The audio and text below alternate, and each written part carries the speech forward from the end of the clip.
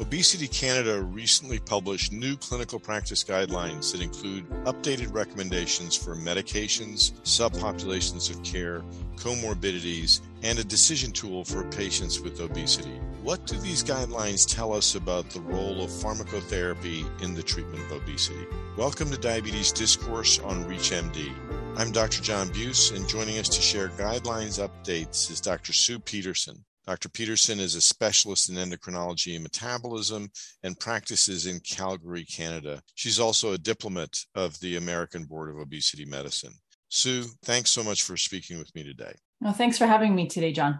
So, Sue, can you tell us why Obesity Canada developed new guidelines for pharmacotherapy in obesity management? Yeah, so we actually had our previous guidelines chapter published in 2020. So it had only been 2 years since our last version, but so much has changed even in that short period of time. Obesity is really an exploding field with a whole bunch of new data coming out. We have semaglutide 2.4 milligrams now approved in Canada. So we felt that we needed to do an update to include recommendations for that medication. And we really realized there was a need to further emphasize the focus on treating comorbidities related to obesity as treatment goals. And there's really been an accelerated interest in this, particularly with new and emerging medications that can provide the degree of weight loss needed to improve many of these comorbidities.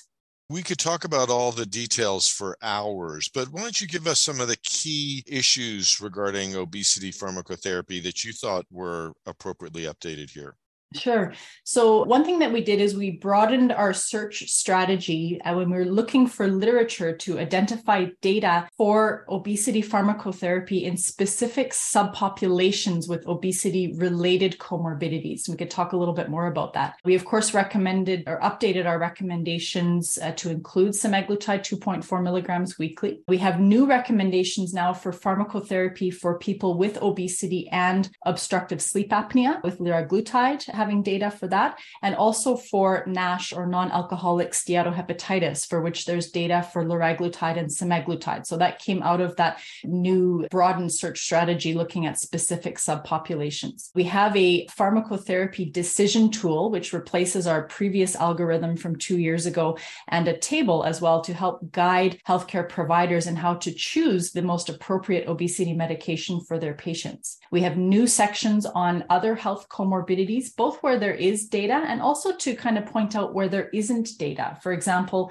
people with obesity and heart failure. Now, there's some medications that have studies ongoing there, but we don't yet have data in that important subpopulation. We also have new sections on cravings because that's a really important aspect that can impair control of eating in many patients with elevated weight, and a specific section now on quality of life because we recognize that improvement in quality of life is one of the many parameters that is so important to look at and evaluate when we are treating with obesity pharmacotherapy.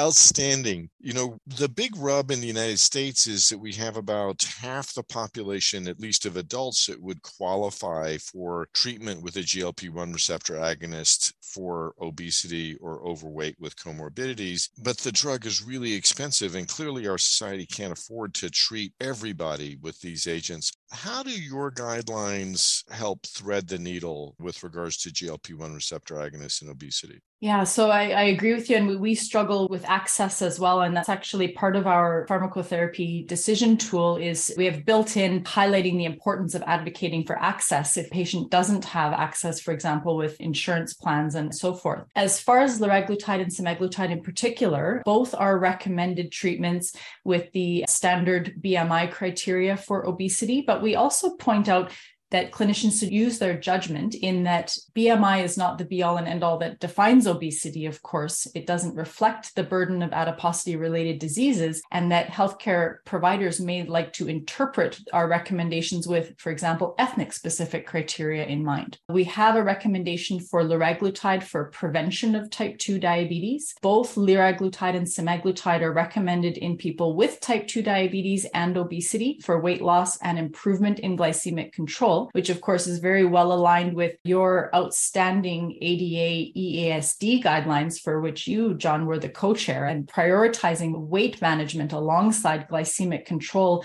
and cardiorenal protection. I just think that's such an important message, and I'm so glad those guidelines bring that to the forefront. We have, again, the new recommendation for liraglutide 3 milligrams for people with obstructive sleep apnea and obesity, and then the NASH recommendations that I talked about already.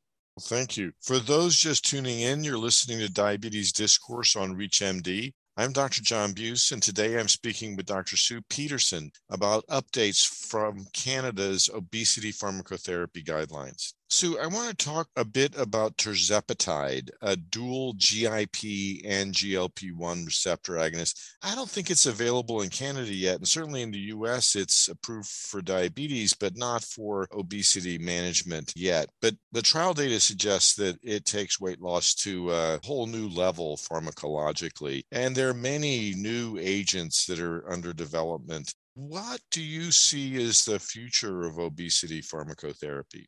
Yeah, so tirzepatide is approved in Canada, but we don't have it on shelves yet because of some challenges with shortages and so forth on a global level. These new and emerging hormone-based therapies are so exciting, and not only in their efficacy for weight management, but also importantly to treat weight-related comorbidities. You know, our natural biology of obesity and natural biology of weight management has so many hormonal defenses in place that defend our body weight when we try to lose weight or keep weight off. So it makes sense that we would approach this natural biology with multiple hormonal treatments or combination treatments like these dual agonists or triagonists. Also, we're studying semaglutide with cagrilintide, which is an amylin analog. So that's really where I see obesity medicine going. I foresee more people achieving targets of treatment, those being improvement in health parameters and with, of course, superior weight loss efficacy. I also foresee targeted treatment with specific indications for obesity with specific comorbidities for medication. So it's really nice to see that these medications are now being studied in these specific subpopulations like NASH, like heart failure, and so on and so forth. Right. I agree. You know, the precision medicine approach also gives us the opportunity to make sure that that investment that we make in these expensive medications is going to pay off for the people in whom the intervention is being attempted. With these guidelines in mind, Sue, I think it's only about 2%, maybe 3% of people with obesity are currently being managed either with drugs or with weight loss surgery. You know, most people have had multiple attempts at lifestyle management. Is it time to readjust our approach overall? How do we completely reset medical thinking about what to do for the patient that's overweight or obese with comorbidities? Yeah, it's so true. This small proportion of people who actually are on treatment, and that's so different from other chronic diseases like diabetes or hypertension. We couldn't imagine having only 2% of people with type 2 diabetes on treatment, for example. So I think that there's really 3 points here. One is education for healthcare providers. And I was so thrilled to be invited to speak with you today, John, because it's just such an important aspect to educate about obesity as a chronic disease, that lifestyle change is not the intervention, and it does not help our patients to advise them just simply to eat less and move more. That doesn't work. Rather, treatments such as psychological support, pharmacotherapy, and or bariatric surgery, these actually are treatments that support adherence to healthier lifestyle choices. So the healthier lifestyle is actually the dependent variable or the outcome of treatment. Second point is educating patients on treatment options and on availability. We're seeing a lot of patients now proactively asking, especially with, there's a lot of social media attention to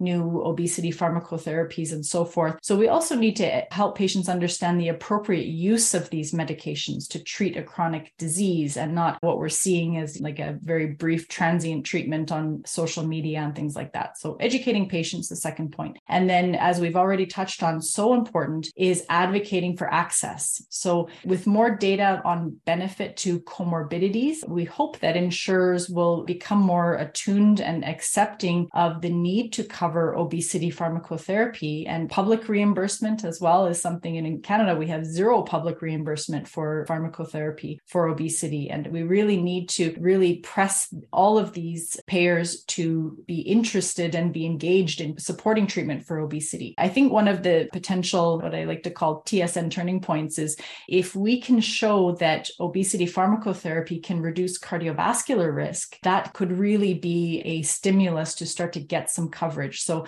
semaglutide and tirzepatide are currently both under study in obesity populations without diabetes to see if they are capable of reducing cardiovascular risk in people with obesity. Yeah, I agree. That'll help a lot. All right. Well, before we close, Sue, you get the last chance to provide some final thoughts. So the message I think I would like to leave us with today is what I call the 3 T's, and that is treat early, and treat long-term. So as you pointed out, John, obesity medications are prescribed far less frequently than meds for other chronic medical conditions. Adoption rate of new medications is much slower. We need to be much more proactive in treating patients with obesity. We want to treat early. So obesity pharmacotherapy, and actually any treatment for obesity, should be considered early in the natural history of obesity, because if we treat it earlier, then we can reduce the risk of developing health complications related to obesity rather than waiting 6 or 7 years down the road, which is what our studies show is about the time from when a person actually develops obesity to even having a conversation with their healthcare provider for the very first time. So talk about it early with your patients. Ask permission to talk about weight and open up that conversation. And then the 3rd T is treating long-term. So we must remember that any treatment for obesity is intended as a long-term strategy. Clinical trials consistently demonstrate weight regain when a treatment is stopped. So we do need to think about it just like we think about diabetes or hypertension, other chronic diseases. It's a long-term treatment strategy. That's a great note to end on. I'd like to thank my guest, Dr. Sue Peterson, for sharing her insights on new obesity pharmacotherapy guidelines from Canada. Sue, it was wonderful to speak with you today. Likewise, John. Thanks so much. For ReachMD, I'm Dr. John Buse. To access this episode and others from our series, visit reachmd.com/diabetesdiscourse, where you can be part of the knowledge. Thanks for listening.